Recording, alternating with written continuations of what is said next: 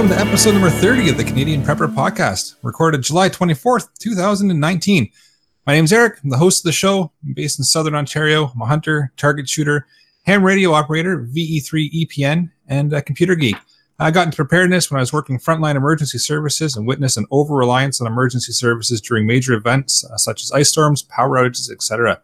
I started a small preparedness company to help people get prepared and be able to look after themselves for at least 72 hours, if not longer. My name is Ian, and I live on a small hobby farm. I'm an outdoor enthusiast, sport shooter, reloader, field officer for the CCFR, and my farm's designated handyman. Oh, hey, that's me. I'm Alan. My friends and family call me a safety nerd. Background as a first responder has developed my mind for safety. I teach first aid and coach family and friends to be better prepared. I'm a locksmith by trade. I've worked in the physical security industry for more than 20 years now. I'm not your host, but you might remember me from such podcasts as Canadian Patriot Podcast and my upcoming rap album, Driver, Exit Your Vehicle. My name is Andrew. I'm a recovering libertarian competitive shooter, firearms instructor at Ragnarok Tactical, and you should use the discount code PATRIOT at checkout and save 10% for your orders at ragnaroktactical.ca. So just out of curiosity, that album, is that the companion album to Fuck the Police type of thing? I mean, I'm not saying I've ever been to Compton, but if I had been, I would definitely hang out with Biggie. I got to click the button on YouTube now. I just swore. That's fine. And since my children are listening, kids, do as we say, not as we say. And to be fair, right. That is artistic license. Don't swear. The fact that was actually a song lyric. So technically, am I swearing? I don't know. Technically, sort of know. We're off to a great start. Moving on. So we've got some instrumental content for you in this episode.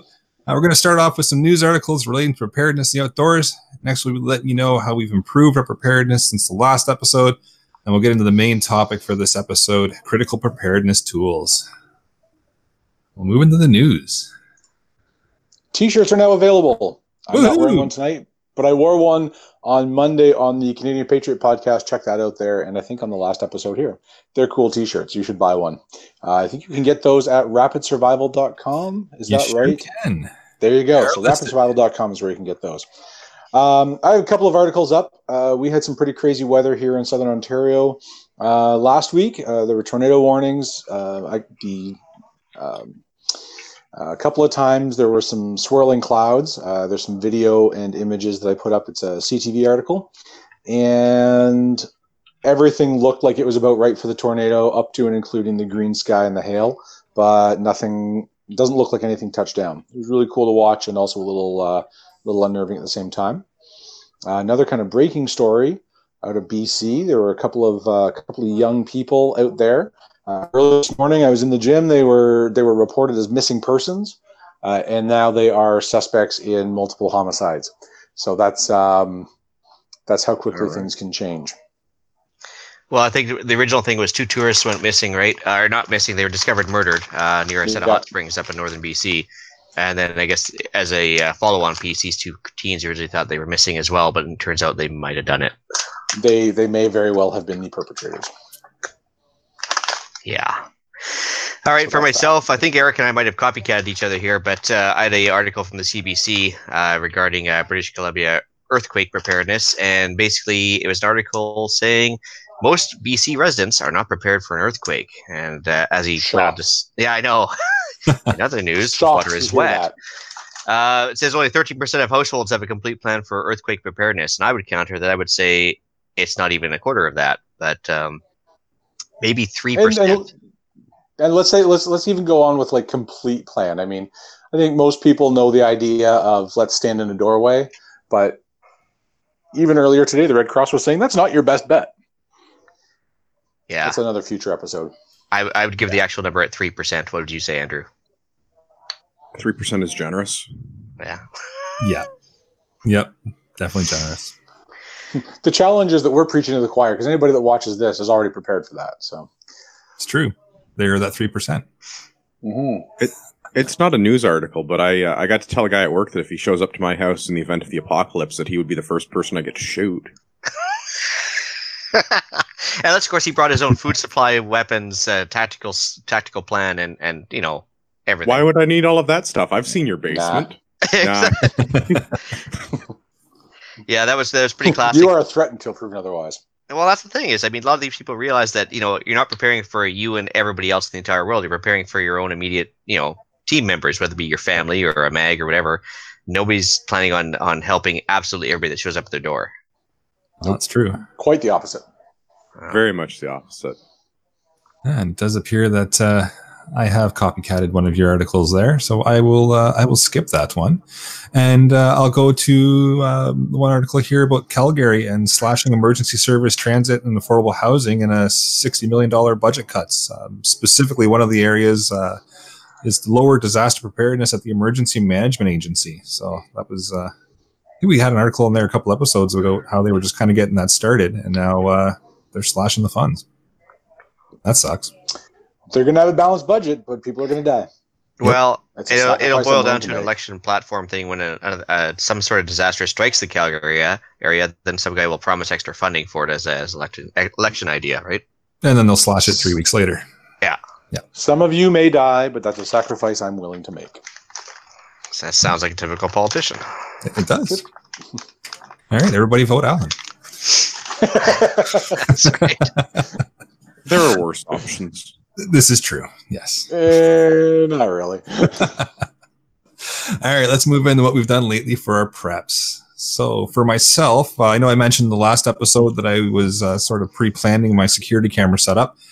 Spent the weekend with a couple of buddies and a bunch of beer. The cameras are now set up, wired, and working, and they have been for a couple of days now without any hiccups. So that's good.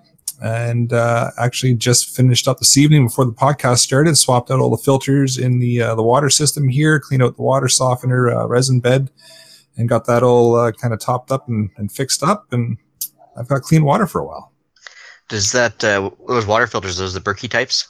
No, this is the whole home water filtration system I have, because I've got the well for water, so I put it through just a 5 micron spun filter before it hits the UV and then comes up through the house. Okay. And the water softener is a big bag or a big tub of salt, or which? The big tub of salts, yeah. And then I just put some cleaner through it to clean up the resin, because I got high iron content here in the water, so I clean it out probably every year or so is what I'm shooting for. But it usually turns in every year and a half, because I'm lazy. Cool. You're busy preparing for other things instead. There you go. That sounds a lot better. Yeah. Awesome. Well, as for myself, I volunteered for a day in the spirit of building some community contacts. I spent the day at Victoria Fish and Game on behalf of the CCFR. So that was actually my first time doing that. So I didn't kind of learn the ropes on how to, approach the public about firearms rights and awareness. And it was actually a very interesting time. Met some like-minded people, which is always a good thing in the local area. Also sent in some roosters for processing. If it wasn't for the time constraints, I'd do it myself, but unfortunately it's just too much all at once right now. Those actually back in January, February, I think I mentioned I had some unseasonable hatches there. So instead of fall time, these guys are ready midsummer because they hatched out in a really weird time. So that was good. So another dozen or so roosters in the freezer. A question that has been plaguing humanity, Ian, though, is did you keep the big black cock? You beat me to it. Yeah. Matter of fact, yes. He was such a charming little guy, we couldn't get rid of him. So he actually won the face-off with another rooster. So the other rooster, unfortunately, had to go down the road, and that was that. So he's still wandering around. And let's see here. So I knocked down some more fire hazard trees, and then basically just been catching up on work fatigue here, because trying to catch up on my sleep, because I've had a lot of night shifts lately. So not a whole lot of prepping in the actual Doomstead itself, just a lot of peripheral stuff. That's how it goes. I've spent a fair bit of time in school the last week or so. It's been a lot of fun. We actually did some forced entry and some ladder work and all kinds of cool stuff there. So if you ever have a chance to go to fire school, do it. It's a ton of fun and a ton of great knowledge. I'm getting my together to start my first Stop the Bleed class, and teaching my first class in about 4 weeks. And then in terms of actual home preparedness, rotated some bottled water in and out. So I got some fresh bottles in, and got a couple of cases out and used. Did you get a hold of our mutual friend there regarding the props? Yes, indeed. Some excellent direction there. I've got a few ideas, and I think I'm going to start on the cheap and work up to the really cool stuff that he does. Okay, cool. Because it's a really cool system, but it's not cheap. No. All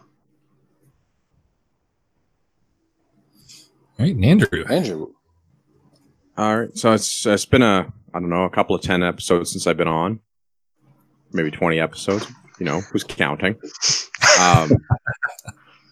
Lately, a couple of projects going on in our house. We've made 10 gallons worth of beer. So I did 2 different single malt, single hop batches at 2.5 gallons to try something out, do a little experiment. And I've got 5 gallons of Irish Red Ale that'll be ready to bottle and start drinking this week. So nice. 5 gallons. Swimming in beer. Yeah, we got 10 gallons of beer on the go right now, and plans to do another 5-gallon batch coming up. We're just getting everything ingredients-wise sorted out. Nice. Well, it's important to rotate that stuff to keep it fresh too, so you want to make sure you keep making more, right? Yeah, very important. Especially with that 3-week lead time, you got to have what's being brewed and what's being ready to bottle and what you're almost finished drinking. So. Nice. So we're working through 15 gallons of 556 brass that needs to be processed because I'm running out of 5-gallon pails. So trying to get all my 556 processed, and the reason for that is service rifle. So I shoot competitively with the Ontario Rifle Association, and I'm planning to attend the National Service Conditions Championship this year. So there has been a lot of shooting in my recent past, and there's going to be a lot more shooting in my very near future. So I'm trying to get all my brass prep done so that I can start loading service rifle ammo. And for anyone listening from the base or from the ORA, I'm definitely not using reloads because that would violate a policy. I am definitely only shooting factory ammo, and this is only for practice. I'm legally required to say that this is a joke. Just out of curiosity, where's the Nationals this year? So every year, National Service Conditions Championship are held at the Connaught Ranges in Ottawa. Service stuff is a week of shooting, a couple of days of operational pistol, a couple of days of the politically incorrect term is sniper matches, long range precision rifle, and about 4 or 5 days of service rifle matches. Oh wow, cool! So Nationals is a long and time-consuming and rather expensive event. Yeah, no kidding. So it's a lot of ammo. It's not a cheap hobby, no matter what. Ton of fun though. Mm-hmm. Oh, super fun. We've had a bunch of matches recently, so I've got the team that I'm shooting with at Nationals is coming along quite nicely. We're getting our scores up there. We're all looking at 600 points on the board, and the matches can be. I think the matches max out at 750 points. So we're all getting up there. Wow, that's awesome. Very nice. Yeah, and of course this is all when are the Nationals held? When is that? National Service Conditions Championship is the first week of September. Okay, so you're getting close. What, 5-6 weeks out? Yeah, about 5 weeks, and then after that we're gonna roll right over into TACOM, and I'm gonna be running the Ragnarok tactical booth there. So we're getting all that stuff ready. Nice. Well, at least it's not boring. No, certainly not. All right, it's time to move into the main topic of the show. All right, well, I have to apologize for the clickbait title I put on the YouTube, which was Tools for the Apocalypse. But for myself, you guys can wargame it however you want, but I just kind of had a line more in line with everyday doomsday preparedness. So focusing on hand tools, I guess, but the bonus is that they are all EMP proof if you want to take it to that extreme. I didn't know where to start, but I was just thinking about stuff I use regularly around the farm here, just to keep stuff from a preparedness perspective handy. First one is the bench vise. Bigger the better. I guess there's no such thing as too big of a bench vise. Basically, because I've used it on everything from wheel rims to axe heads to AR-15s to whatever. It's just one of those things that you can't possibly have a big enough bench vise to hold everything. Also, right off the bat, apologies to Wrangler Star, the other YouTube star there that focuses on his wooden axed hand tools and stuff, but Fiskars, because unlimited lifetime warranty. And for me, the plastic kind of comes in handy and with the wet climate. And if you happen to run over one with a quad, so a friend told me, or damage it in any way, shape, or form, they replace it for free, which is kind of handy. That's good. And they're really not terribly expensive either. And the blade, the steel in the blades is not the sharpest, like it's not the hardest or the most stable, but it is excellent value for the purchase price, and you can't beat the warranty. Well, yeah, just like what Craftsman tools used to be before Sears disintegrated. But same thing with 511 gear, Vortex Optics. It's all the same idea. I mean, they basically back up their product, and if you happen to, with a big axe, hit too far on the far side of the log, and it happens to shatter the handle or whatever, it's a replacement, because these things are kind of built tough, surprisingly tough for the price, and they work great. So can't replace the axe heads though. They're there for life. Nice. That's pretty I'll cool. add one of those to my list. Next, of course, Canadian Tire with Fiskars, they put everything on sale about every 6 weeks or so. So wait for the sales. That's the actual price. Yes. What doesn't go on sale at Crappy Tire? Yeah, so just wait the 6 weeks, get it on sale, and you'll get the proper price for it. This one will come in handy for those firearms minded as well. But the hand drill, available for about $2 at a garage sale usually. EMP proof, no battery required. It's amazing what you can do for as far as precise drilling goes, but everything from rivets or screw holes. So if your cordless screwdriver battery happens to die, or you're in the middle of nowhere and need something that works continuously, it's a great little tool. Very nice. Absolutely. I have a smaller hand drill as well. It's just a rack and pinion system almost, that I've used for years in precision work. Jewelers tend to use those as well, as far as I can tell, because of just a big battery powered thing would be too heavy. But yeah, that bit and brace, that was, you can drill 6-inch holes with that if you really wanted to. Yeah, actually, and have you guys heard of the Yankee screwdriver? Absolutely. Yeah, so I mean, it's basically just like the original power screwdriver. So it's all non-electric, and all you have to do is push hard on it, and basically it spins as soon as you push on it or pull on it. It spins just like an old drill. And it was the original power tool. It's actually pretty cool. I got one for my grandpa. I don't even know where it is right now. It's in the pile somewhere behind me, but it's a pretty handy little tool. Yeah, that was the first locksmith shop that I worked at. That was you couldn't master the Yankee screwdriver. You weren't welcome in the shop. That was it takes a little bit of finesse to be able to use it effectively, but once you've got it going, especially with machine screws, you can spin machine screws in and out really, really quickly. Yeah, no, for sure. It's a handy little tool. So I guess as well as kind of from a preparedness perspective, to make sure you keep the house warm, process the logs, build shelters, whatever. Wood processing tools, you're going to have a axe, a hatchet, and a bow saw handy. Again, I'm going to harp on the garage sales a little bit more, but I got this 4-foot bow saw. I think I paid $20 for it. But it's massive, big enough to handle any tree that I think has come across yet. Yeah, and big saw. Yeah, big saw. Good enough. Probably could use 2 people on it if you really wanted to. Carpenter's saw if you want to build something, and then the rest of it, I think we're all going to kind of overlap each other here. But bottom line for me is garage sales, because you could talk about solar panels, the kitchen shears from the dollar store, or Andrew can talk about maybe trauma shears. They're pretty handy.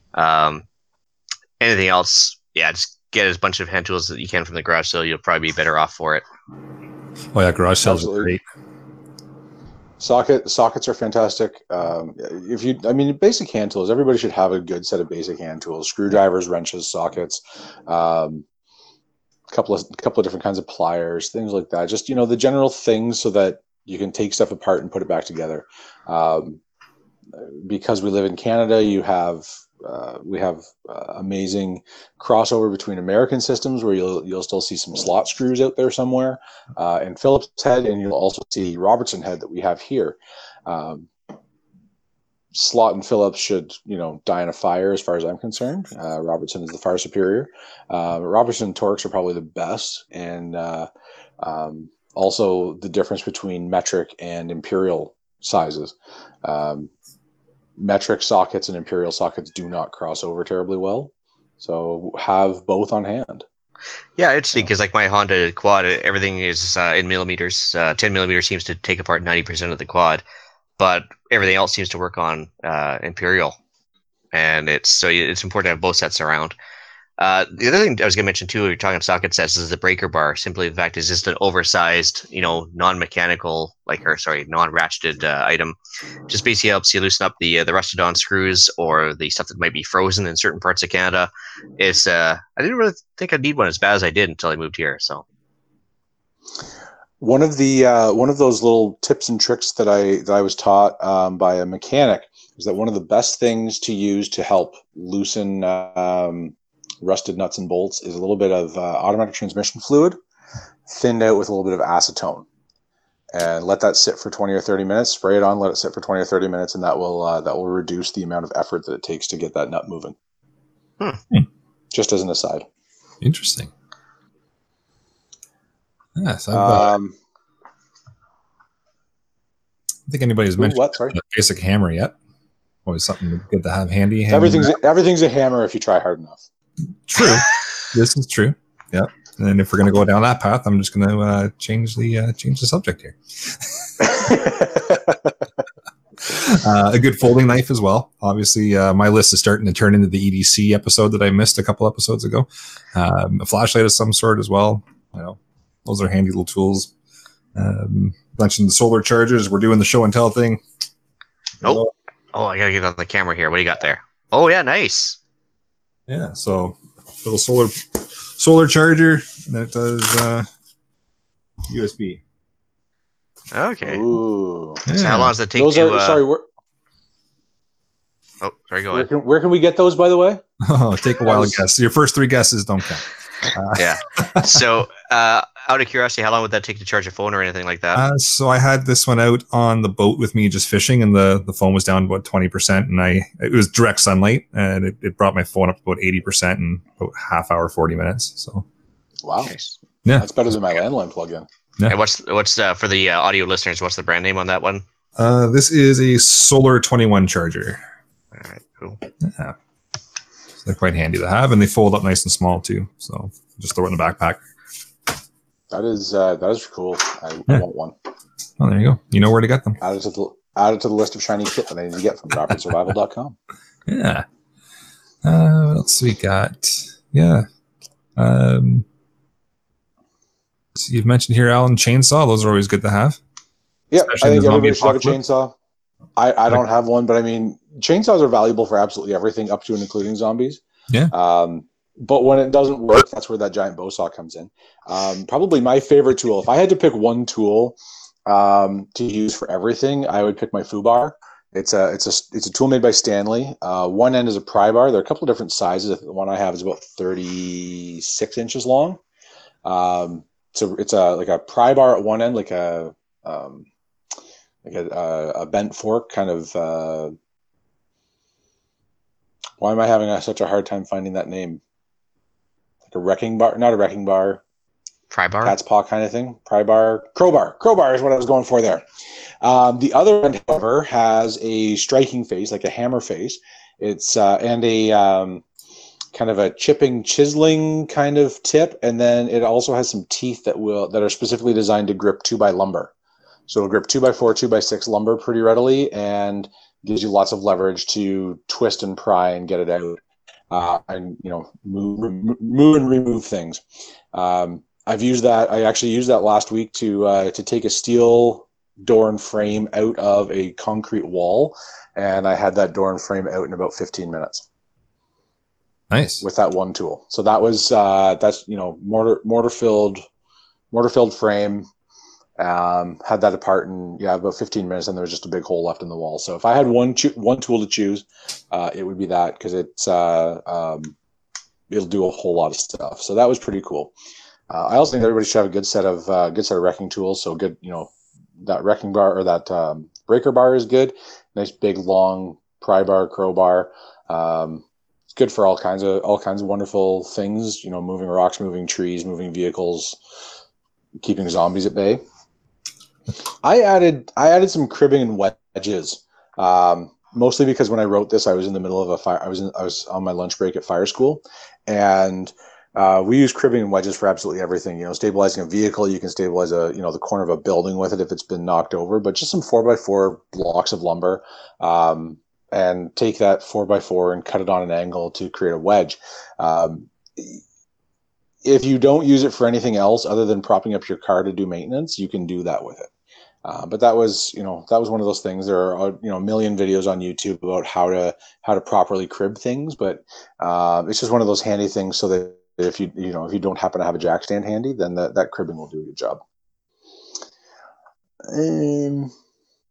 If you don't have paracord and duct tape on hand, then you can go ahead and stop listening now because you're not a real prepper. Buy the good stuff. Oh yeah, buy the Made in America stuff for the paracord if you can. Yeah, might pay a little more, but it's worth every bit. And get it on the spool. It seems to work better. Oh yeah. Duct tape again. Buy the good stuff. Gorilla. I've used Gorilla brand duct tape for a while now, and I like it. It's I find it holds up pretty well. It's harder to rip than kind of the cheap stuff. That said, I do keep the dollar store fluorescent orange duct tape on hand. I can just use it for marking trails and stuff. I keep some of that wrapped around an old credit card. I can toss that in my pocket. It doesn't take up any space. Doesn't take up any weight. Overlapping on the wrenches and sockets, but I'm going to add into that vice grips. Vice grips have their place. They do all kinds of things, including removing nuts and bolts, but also holding stuff together. There are all kinds of different sizes and shapes and tensions and all kinds of stuff, but a couple of different sizes of that would do a really good job, I think. It's one of those really versatile tools. Actually, on the subject of wrenches, the one thing I forgot to mention was the AR-15 Armorer's wrench, because whatever brand you get, I mean, just get one. And I didn't think I'd use one as often as I do, but it's amazing how handy these things are. Like, I was kind of making do without for up until a couple years ago. Now I can't live without it. So It's actually kind of amazing. Oh, cool. Yeah, and make sure and that's a really good point. Like, if you have specific things and specific equipment that need specific tools, make sure you have that stuff for it. And I'm a big fan of, if there's a tool that's specific to a piece of equipment, put it with that piece of equipment. So you don't another episode entirely is organizing your gear so that you can find it when you want it. That's part of my summer project is renovating my garage so I can actually see all my tools, see where they are, have access to them quickly. Maybe we'll do a walkthrough after I've done some finish the renovations in my garage. But it's super important to do it that way. Be able to find your stuff, keep it handy. Stuff's no good to you if you can't find it. Exactly. One of the things that I've been taught over the years, and it keeps getting reinforced over and over and over again, is don't put your tools on the ground. If you put a tool on the ground, you're going to lose it. It's going to fall in the long grass. You're going to lose it in the snow. You're going to forget where you put it down. Unless it happens to be really, really shiny, it's going to disappear into the ground really quickly. So don't put your tools on the ground. Put them right back in the toolbox. Teach your kids to do the same. I've lost many tools to the ground. Yes. I remember years and years ago, I had a car and I was on the car to do something. I think I was patching a hole in the rad, and I found a screwdriver. I found a flathead screwdriver that was about 20 inches long. 20 inches long. And it had been left in there by a mechanic at some previous service. It happens all the time. All my years of pulling wire for security systems in commercial buildings, you stick your head up in the acoustic tiles of any commercial building and look around a little. You're going to find tools. You're going to find rolls of electrical tape. You're going to find drywall saws. You're going to find screwdrivers and wire snips and all kinds of stuff up there. Oh yes. Found a propane torch in a ceiling one time. Oh. Yep. Plumber had left it up. Plumber put it down. And it's natural habit, right? I'm going to switch tasks. I'm going to put this down, empty my hand, and do my thing, and then you just forget to pick it up. So if you always put it back in the toolbox every single time, you're never going to lose tools. Andrew? So on the topic of having the right tool for the job, as somebody who spends a lot of time tinkering with firearms, I would strongly recommend that you spend the money and import the right thing from Brownells, or find some other tool. The Wheeler stuff is not bad and is readily available for the firearms thing, but getting the right armorer's wrench for your AR, the Magpul one or the DPMS one being personal favorites, Magpul one being Magpul, DPMS being drop forged steel. and then all of the other little fiddly bits and pieces. The precision screwdriver set that gets put aside just for the guns because of all the particular types of screws that are on them, which are just ever so slightly different than every other screwdriver that you own, which is infinitely annoying. But again, like, just get the 140 piece kit from Brownells and call it a day. Yeah, I got the Wheeler Engineering right here that has the a Wheeler precision one. Are not bad. I've never seen any problems with any of the Wheeler stuff. I think the Brownells house brand stuff, because it's US made, US manufactured, and lifetime warranted, is my preference. But there's a lot of fiddly things, especially with ARs and bolt pins and catches and roll pin holders and starter punches and all of the fiddly things to do AR-15 work. There's the right roll pin, and there's the right starter punch, and there's the wrong ones, and the wrong ones never fit, and it'll never quite work. And Wheelers, like Fiskars, same thing. If any of their bits break, they replace them for free. Also, the reaction rod. I don't know if you guys have ever seen that before, but I'm sure you have, Andrew. But another tool would be very handy. You get the double-ended one, works for AR-10s and AR-15s. Yes, that's the Geisley that makes that? Geisley, or you can get the Chinesium, the finest Chinesium from TNA. I think I'd spend the money on the Geisley personally. I don't have a reaction rod, but I do have a set of blocks. Like injection molded plastic goes in your vise and holds your upper or lower. Yep. So you have a way to clamp it in, because I'm also a big fan of the bench vise, same as you. Bench vises are for everything. I sent you a picture earlier. I'm doing my brass prep, and I have a drill chucked into a vise with my brass tool chucked into my drill, because I don't want to hold on to 3 or 4 different things. That I literally have a tool to hold on to my other tool. But yeah, definitely for the firearm stuff, getting the right tool, and I think that's applicable to everything. 10 mil bolts seem to be the norm, so I actually just have a bag of 10 mil ratchet heads. What do you call it? Sockets.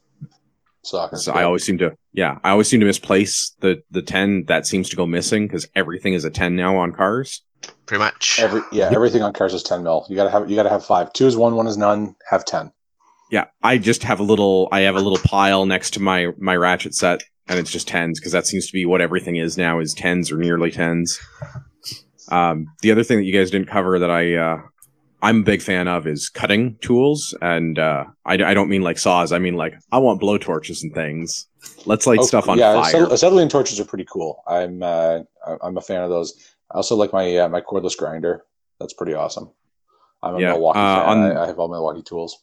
I am also a Milwaukee fan, and same thing. It's as long as you don't use it commercially, it's guaranteed forever. So for your home consumer, wait till it goes on sale. My local hardware store, we have a local country tool shed or whatever they are, and it's like a mom and pop kind of operation, but they are Milwaukee and DeWalt. So wait till they have their annual sale and go stock up on all the Milwaukee stuff when the rep's there and get your free batteries. And I'm unfortunately totally bought into the whole ecosystem of power tools. So I'm a Milwaukee 18 volt guy. All my stuff is Milwaukee 18 volt. Yep. Because I don't want to mess around, and then you end up with like 6 batteries and you don't run out, and have your chargers and have all your batteries charged and keep them in your toolbox with all your tools. All my cordless tools are Milwaukee, just like you. I've got like 7 chargers and about 15 batteries and 10 or 12 different tools. My cordless Sawzall will go through anything. I absolutely love it. We actually, if you open up the side of most fire trucks, you'll find a cordless tool set. My general rule is, if it's good enough for the fire department, it's good enough for me. Yeah, that's a good way to do it, I think. And I'm a big fan of the power tool. Not that there's anything wrong with Ian's handsaw, but I'm lazy and I have other things to do. And so long as I have power, I can charge my batteries. Well, that's just it, right? I mean, we're planning for the worst and hoping for the best. If I'm planning for the worst, my worst case scenario around here is that I'm probably going to be a week without power. I can do a lot of work with 8 or 10 batteries while I'm waiting for the power to come back on. I can also charge batteries off a generator, off the inverter in my car, right? I've got a lot of options before I have to go to hand tools. Oh yeah, no, I mean, I use power tools for everything pretty much, but it's just nice for the $2 or $3 that might cost you for the saw or whatever. It's just nice to have it as a backup.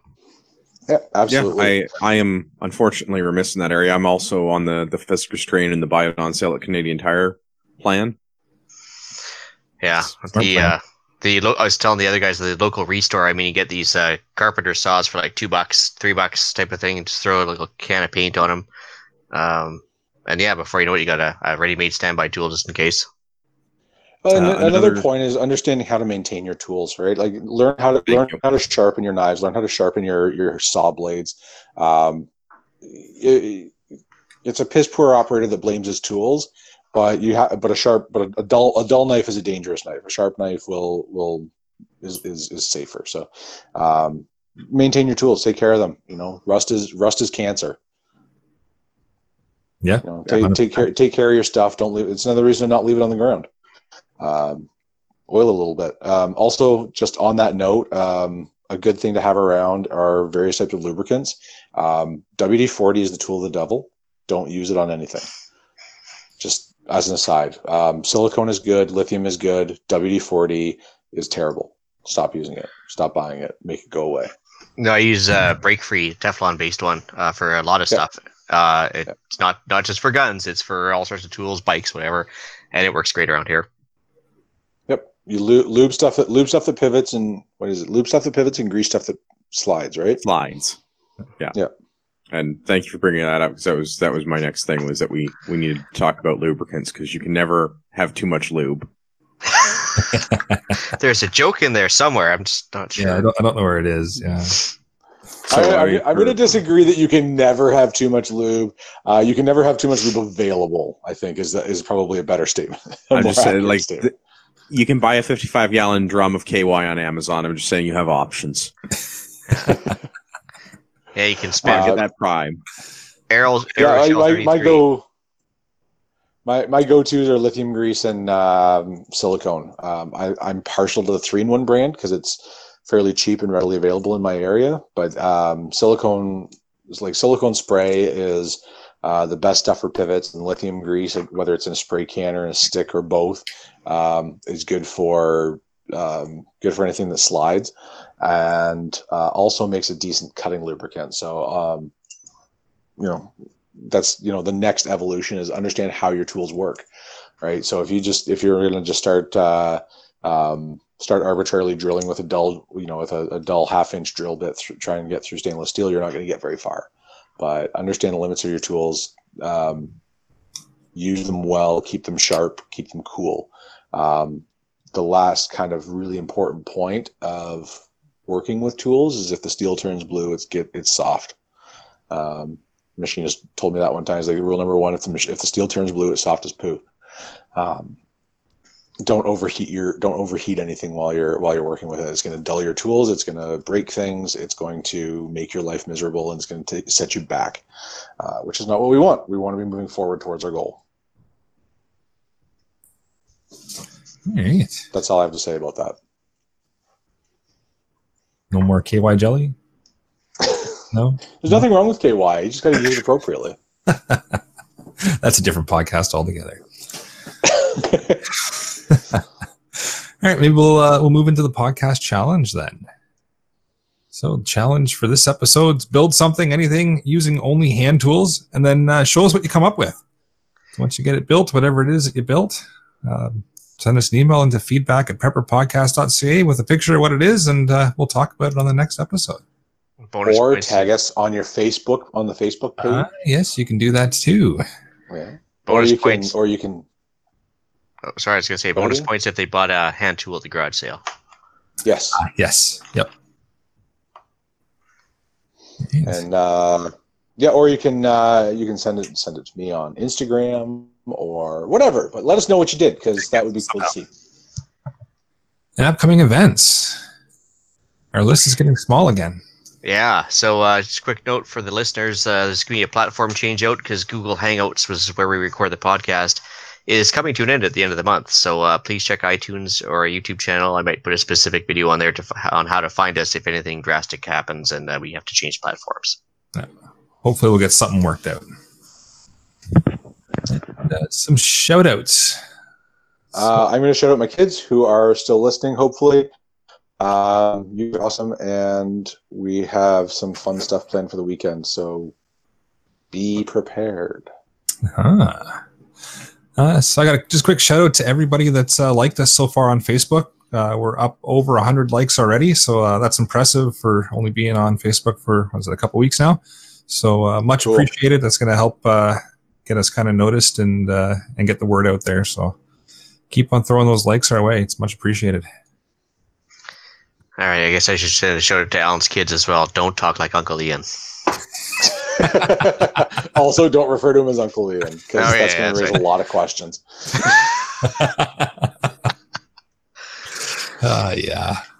So for email and iTunes reviews, we are up to 27 5-stars on iTunes. The one 4-star, but don't worry about that little guy.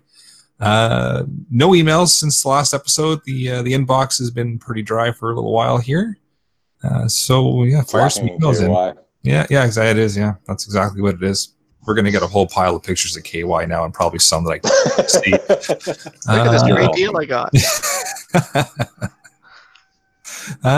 We got a whole bunch of followers still coming in on Podbean. As far as comments go, nothing new there either, but a whole lot of new people following, so that's good to see. We're still growing in numbers, so that's good. Gives us a reason to keep coming back every Wednesday. I'm going to take one quick second to say hi to Tim, who's commenting on the YouTube channel. Tim, I do see you, but cool on the rabbits. I would love to learn. I would love to breed rabbits. That's kind of our plan for the next couple of years, is rabbits and chickens. But that's what I have to say about that. So Tim, cool. Thanks for letting us know what's going on out in your part of the world. And the rabbits are an awesome idea. Neat. Yes, with that, I'll bring episode number 30 of the Canadian Prepper Podcast to an end. You can find the podcast on iTunes, Podbean, Spotify, and your favorite podcast app. Please help us out. Take a few minutes, submit a review. It helps us get noticed by other people and helps them find us. You can find us at prepperpodcast.ca. And, of course, we're now on the Facebook, so you can find us there as well. Make sure you're searching for the Canadian Prepper Podcast, not just the Canadian Prepper. That's a different person entirely. Yes, we have absolutely. I'm sure he's a lovely person. He's just not us. Yep, absolutely zero affiliation with him. As of right now, we do record these shows on YouTube live chats. Again, stay tuned for how that might change and how you can still find us. But if you want an early peek at the show, subscribe to our YouTube channel, the Canadian Prepper Podcast. Click the notifications tab. That gives you an alert when we're going live. If you want to contact me directly, you can find me on Instagram at PPSWO. Where can everyone find you, Andrew? You're probably going to want to listen to Canadian Patriot Podcast, the number one live podcast in Canada. We record Monday nights at 9 p.m. Eastern. For now. For now. I think I've got a solution to that problem, but we'll see. I don't know. We'll still be the number one podcast after that, even if it's not live on YouTube. And you also have a website, I understand. Yes, your listeners. Actually, I received an email from one of your listeners recently, and I want to thank your audience for, after we did the first aid show, going to ragnaroktactical.ca, using the discount code PATRIOT, and saving money on their first aid supplies. Somebody specifically wrote in and thanked me for coming on your show and letting them know where to buy good stuff. Awesome. Excellent. Well, you can reach me directly by emailing Ian at the islandretreat@gmail.com. And you can also find me giving my 2 cents worth on Canadian Patriot Podcast once in a while, as long as Andrew continues to allow me to show up. There you can find us exposing more government waste, squirreling off on the odd firearms-related banter, and generally drowning our sorrows for online versus at the local watering hole. Kids, you are not allowed to watch that podcast. Oh yeah, it is. It's not a family friendly. It is show. not kid friendly. No. Sorry, that was never the target demographic. No. All right, so please check out Rapid Survival at rapidsurvival.com. You can get me there in the live chat while you're buying some prepper gear. You can also email me at feedback@prepperpodcast.ca. Thanks for joining us, and tune in for the next episode. We're going to be talking about building an individual first aid kit, or an IFAK. So until next time, be prepared, stay safe, and keep learning.